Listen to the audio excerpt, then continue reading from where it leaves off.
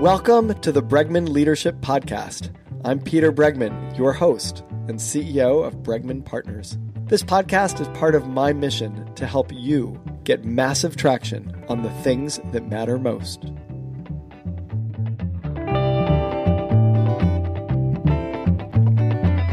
With us today is Maria Van Hekken. It is a treat for me to have Maria on the podcast today. Maria works with me and with Bregman Partners as a coach, and so I know her very well, and that allows me to say that I know that she's as good a person as she is a writer and a coach. And so it's always a pleasure for me. It's becoming criteria for me for the Bregman Leadership Podcast that the people who are on it are not only thought leaders and have great ideas and often great writers, but they're also great people. That feels very, very important to me, and Maria fits that bill in spades. Maria is a faculty member in the coaching program at the Institute for Transformational Leadership at Georgetown University. She's past president of the Philadelphia chapter of the International Coach Federation, and as I said, she works with Bregman Partners doing coaching as part of our Big Arrow process, so I know her well. She has written a book called Leading with Yes, a practical guide to discovering and living your extraordinary story. There it is. There it is. It's a fun book. I wrote the introduction of it, which I really, really enjoyed doing. And we're going to talk about it now. Maria, welcome to the Bregman Leadership Podcast. Thank you so much. It is a pleasure to be here. It really is. So you spent a lot of time and energy writing this book. Oh, why? God, yes. What is it? What are you hoping that this adds to the conversation that's already being had around coaching and communication? Yeah.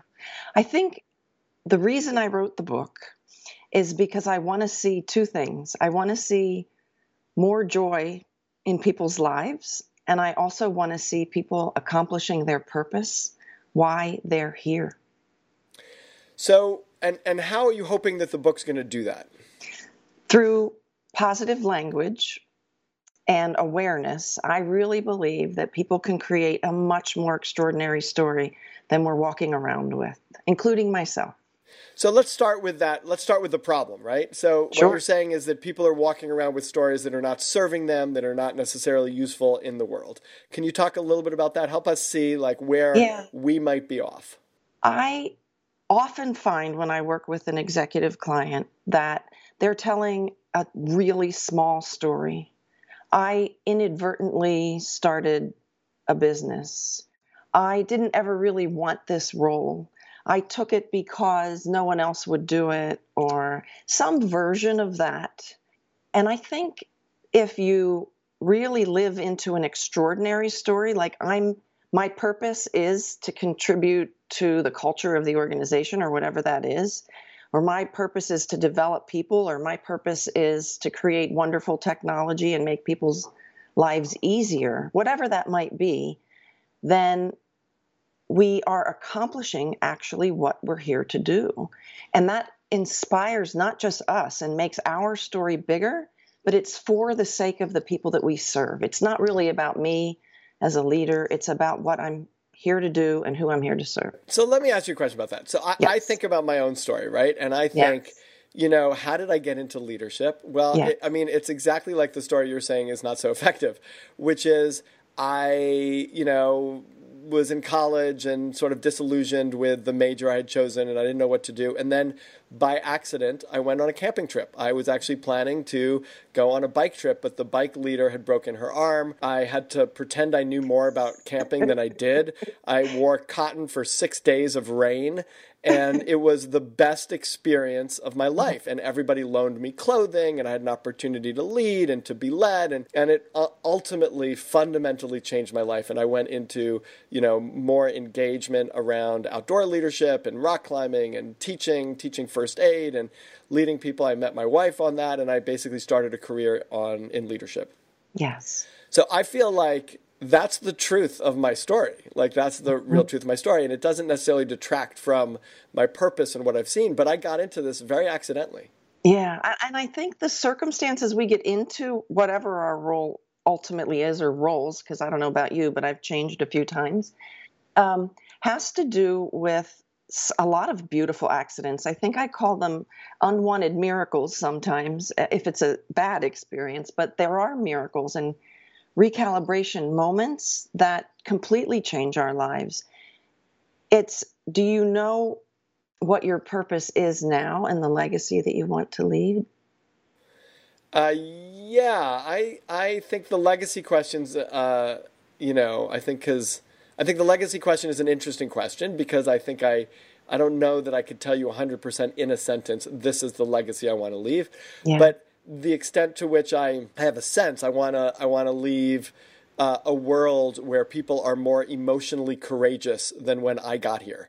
And that I want a world in which people are willing to take risks and to fail and to sort of step up in inspiring others to follow them in what's important to them, a world in which people are willing to really take ownership and accountability for what's important to them and to have the hard conversations that allow other people to step into that.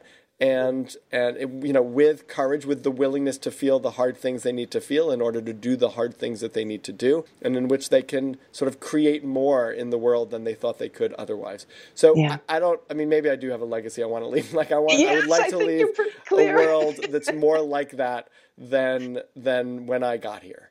Yes. And I've also, I have to say, that legacy is based in a legacy that other people are leaving to me because I've learned all of those things or am learning those things from great teachers. But I guess I do. So I'm going to take it back. Maybe I can't put it in a sentence, but I guess I do have a legacy that I want to leave. You do. And that's an extraordinary story. And because you emanate that, it's inspiring. And that's the kind of leader that is inspiring to the people that work for them or work with them and alongside them, because you're modeling what that looks like. And so that's the kind of extraordinary story I love to hear. Not everyone is so clear about their legacy, especially the younger people that I talk to. They're like, I haven't had that many experiences yet. I don't know what I'm going to do. And I say, first of all, you're going to have a legacy. It's not a matter of whether you will or not. Because when you leave, you will leave a legacy. Think of the times that you've been in flow. Think of the times where you didn't even notice time pass by. Those are the times when you're at your best because you're not really thinking. You're being at your, like in an athlete, right? When someone's in flow, they are absolutely at their best and not necessarily trying. It's that it comes so naturally to them. And those are the keys to finding your own purpose and your own vision of what is possible. Or even maybe like you said, I want to leave the world in a different place where people have courageous conversations. What do you not want to see, right? I don't want to see people hiding from that or not being audacious enough. You always say, that really matters most. You want to see people working on the things that matter the most. Right. I want them to be as big as they are. I don't want them to make themselves smaller in order to make the people around them happy, but I want them to create an environment in which the people around them are happy that they are as big as they are and that gives the people around them permission to be big also. That's exactly what your extraordinary story is too. Because if you create your extraordinary story, then you're modeling that and helping others to see that it's possible to even say the word extraordinary. Bothers some people, I think. But if you act that way, then people will follow your lead and you'll inspire them to whatever their vision is or their purpose or their legacy, which will be different because we each have our own. Well, I'm already happier from having had this conversation because I actually didn't, I wasn't sure I had an extraordinary story. And it's kind of nice to feel like maybe I do. Or at least a sense of purpose of what I'm trying to create in the world, which I sort of know in concept. But like I said at the beginning, I didn't think I could just say it. So it's actually, that's been a helpful byproduct of our podcast so far, for me at least. Good. Tell me what, and you write about this in the book because you have a process that can help people get to the point that I guess we're getting at now, right? Which is to sort of find or discover their extraordinary story. You have a series of steps. Do you want to just share briefly, and then we can go into some of them in detail? So it's basically start with the story you have now, which you just illustrated for people. Notice the kind of language that you're using. the thoughts that you think all the time, the negative stories that you tell. So creating an awareness of what you have. So give some examples of that awareness. Um, Like, what are some negative stories that you hear? So one story I heard was, I can't change anything. So I was hired actually to help a female executive to groom her for another role, a higher level role. And the first time we met, she told me why she couldn't be more strategic, have a bigger vision, have better relationships with people. So her story was a justification of her inability to act in the world. Yes, because you know why? Uh-huh. It was everyone else's fault. Right. And so once we got through to the point where I asked her what she could influence, it was as if a light bulb turned on. So this is a really super important point, which is what you're saying to people is, if you have a story whose purpose is to validate inaction, right? Yes. Whose purpose is to identify why you can't act in the world, Yes. that's a story worth changing. Because, as I can't remember who said it, you might remember, but it's like, if you believe, it was Henry Ford who said, if you believe you can or believe you can't, you're probably right. Right? Exactly. And it's this idea that if you have a story that is supporting your stuckness, yes, then that story needs to change for you to get unstuck. Correct. DeWitt Jones says something very similar, which is, when we believe it, we will see it. Right. And you're not just talking about what people talk about in terms of magical thinking or just, decide what. So what's the difference here? The difference is, if you do believe it and you can envision something great, and it isn't about you, it is about how you're here to serve, then you're not thinking about, I can't do that. You're thinking about, how can I do that? What are my capacities? And it's not just thinking that creates a reality. No. It's thinking that drives action that creates a reality. And that might be the difference between sort of yes thinking and magical thinking, right? Which is Correct. that it's not enough to just think it, but the thinking should drive the action that drives the reality. Absolutely. And it is not the circumstances that create happiness or fulfillment or joy or any of that. So when her light bulb went on, the next visit with her was her second meeting with me. She looked like a completely different person. Huh. She had a more stylish outfit on. She had a brand new haircut. And she was not in that instant, but she believed she could be a better leader and she could influence things. Because she didn't see before then that her story was supporting her reality. Got it. Okay. She created a new reality. So the first step is to see the story that you're telling yourself. If you're telling yourself, I need to do all of this work because I need money even though I hate it. If you're telling yourself, I was hired to do this even though it's like whatever it is that you're telling yourself, that is directing your action or inaction that's creating the reality. Okay, great. So what's the next step? So, the next step, and these, by the way, all these tools, there's a tool at the end of each chapter. They're all available for free on yes2yes.com, yes2yes.com. So all these tools are available for free. You can download them, print them out for everyone. And that was a big part of my story. I wanted as many people to have access to this as possible. So each of these various things are in there. So basically, once you know what you have, and then you look at your strengths and your gifts and what really drives you, and then you decide what you do want to see different when you leave this earth. Okay. Then you can craft your new extraordinary story.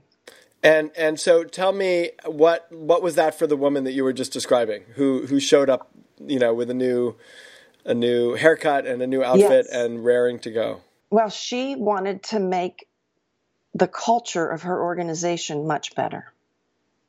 And she was actually modeling the opposite of what she wanted to do. So she wanted to make it from what to what?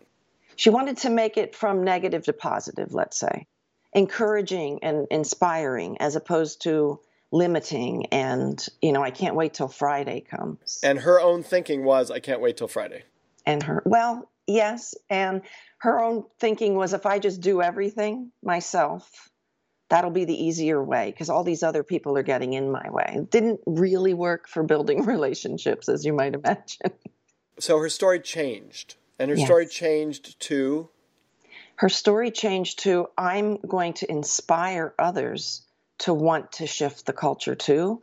I'm going to model it so people can see exactly how the culture could be. And I'm going to collaborate more. And I'm also going to invite more people into the process. So what's the difference between I'm going to do this as a new direction and I have a new story? Do you understand that distinction? Yes. So it's actually about changing the way you look at things. So if you change the way if you change what you think is possible, then new things become possible. There's a Jack Nicklaus quote that I love, which is about anticipatory reality. So it's not magic, right? Right. But when he says, when you go out onto to golf, you don't want to think, I don't want to hit the ball in the trees. I want to think I want to hit the ball down the middle of the fairway. So she shifted her old story about how everything was so terrible, if you will, to look what's possible and how I'm going to get there and help everyone get there together. I wonder if there's something else happening also, which is, on the one hand, it's here's what I'm going to do. I'm going to make this. I'm going to share with you a subtle distinction, but I'm curious to get your perspective. Okay. One is, okay, this is a negative culture. I've been playing into this culture. I want to make this a positive culture, so I'm going to kind of do a number of things in order to try to shift the culture to make it more positive culture. When I think of, so that's like a sort of directed action. Yes. And when I think of a story, I think, maybe complete the sentence, I am the kind of person who. So rather than it be about action, it's also about identification, like who I identify as. And I'm no longer going to identify as the kind of person that uses excuses to show my shortcomings, to excuse my shortcomings, but I'm going to be the kind of person. I'm the kind of person who, who shows up with that kind of positivity, or I'm the kind of person who is constantly looking for where there is some glimpse of success that I can leverage and grow, or that it's not just about what I'm going to do, but it's about the story of who I am that changes how I then act. Absolutely true. Absolutely true. So her story for her life is probably a bit different than her story as that leader, in that she wanted to be a better person, right? And a better leader and a better mother and a better wife and a better co-worker for some intrinsic reasons, which I think is what you're describing. And so there's a meta story and then there's an individual story. We're always telling stories all the time, always.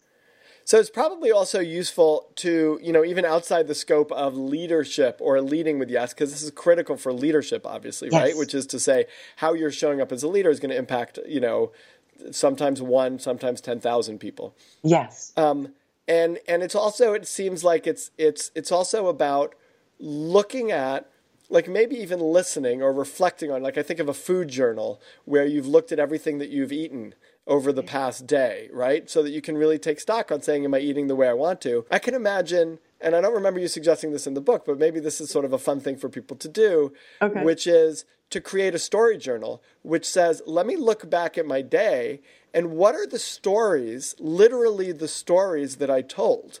And what are the stories that seem to be driving my actions? And like over a day. And then I could say, I told like 12 jokes and 4 stories and et cetera.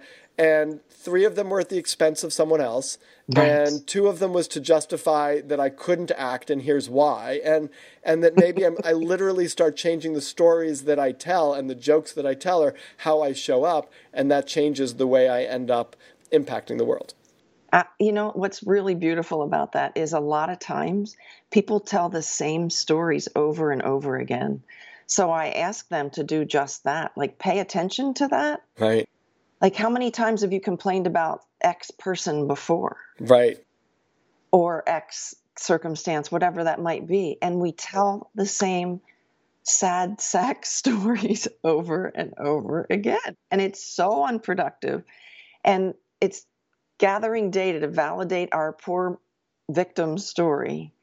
And it's disabling. Yeah, it's actually a really beautiful observation, which is to really say, like, okay, I'm actually going out in the world in a certain way. And I mean, I'm sort of picturing this thing that's impossible, but like we have these little cameras that like can pick up randomly, here are different things you've said at different moments, or I'm sorry, here's different, like every 10 minutes I'm going to take a picture and that's going to show you what your day was like. And I imagine, something like that, which can actually say, I spoke 500 times today, right? Like imagine, like if you can really go back and go, I spoke 500 times. What was the impact of the things that I said? What was what was I saying, and what was that leading to? And it would be such an interesting, diagnosis, right? Or analysis to say, I spoke 500 times and 100 of them were additive and 400 were detractive, or to say like 400 of them were additive and I was supportive of people, and I, these are the ways in which I spoke in the world. I mean, it's a little outside the scope of story, but it's very much about like how we're showing up, and our story supports that. Yes, I think it actually ties in perfectly with story, because a lot of the things that are going on, maybe there's another app we can come up with that'll record the thoughts we're thinking. Right, and the thoughts precede the speaking. Right? Like you don't speak. I mean, even people who speak without thinking are thinking. They just don't see they're thinking. Correct. And they're speaking. And your point about people having those conversations, like how many times is our thought balloon going, God damn, excuse me, why are they doing that? As opposed to, I'd like to talk to you about that. So if we could record the thinking that's creating us or limiting us, that really influences our story. Because another portion in the book talks about mindfulness. And a lot of people will say to me, well, I don't need that, or I can't meditate, or I do whatever. And essentially, if you do pay attention to your thoughts, a lot of us are having a negative meditation. Yeah, it's really interesting. And I think tracking, and if you actually connect those two things, which is look at something you just said and ask yourself, what was the thought that just preceded that statement, right? Like, what was the thought that I had that led me to say, and really being honest with each other. Like, I was feeling vulnerable, so I put someone else down in order to feel better. Like, what was going on, or what was the emotion that I had right before I said that thing, which could direct us. Maria, it is such a pleasure to talk to you. It's a wonderful book. The book is Leading with Yes, a practical guide to discovering and living your extraordinary story.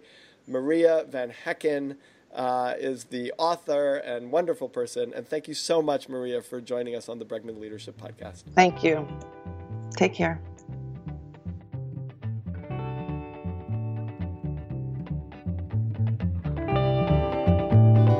I hope you enjoyed this episode of the Bregman Leadership Podcast. If you did, it would really help us if you subscribe on iTunes and leave a review. A common problem that I see in companies is a lot of busyness, a lot of hard work that fails to move the organization as a whole forward. That's the problem that we solve with our Big Arrow process. For more information about that, or to access all of my articles, videos, and podcasts, visit peterbregman.com. Thank you, Claire Marshall, for producing this episode, and thank you for listening.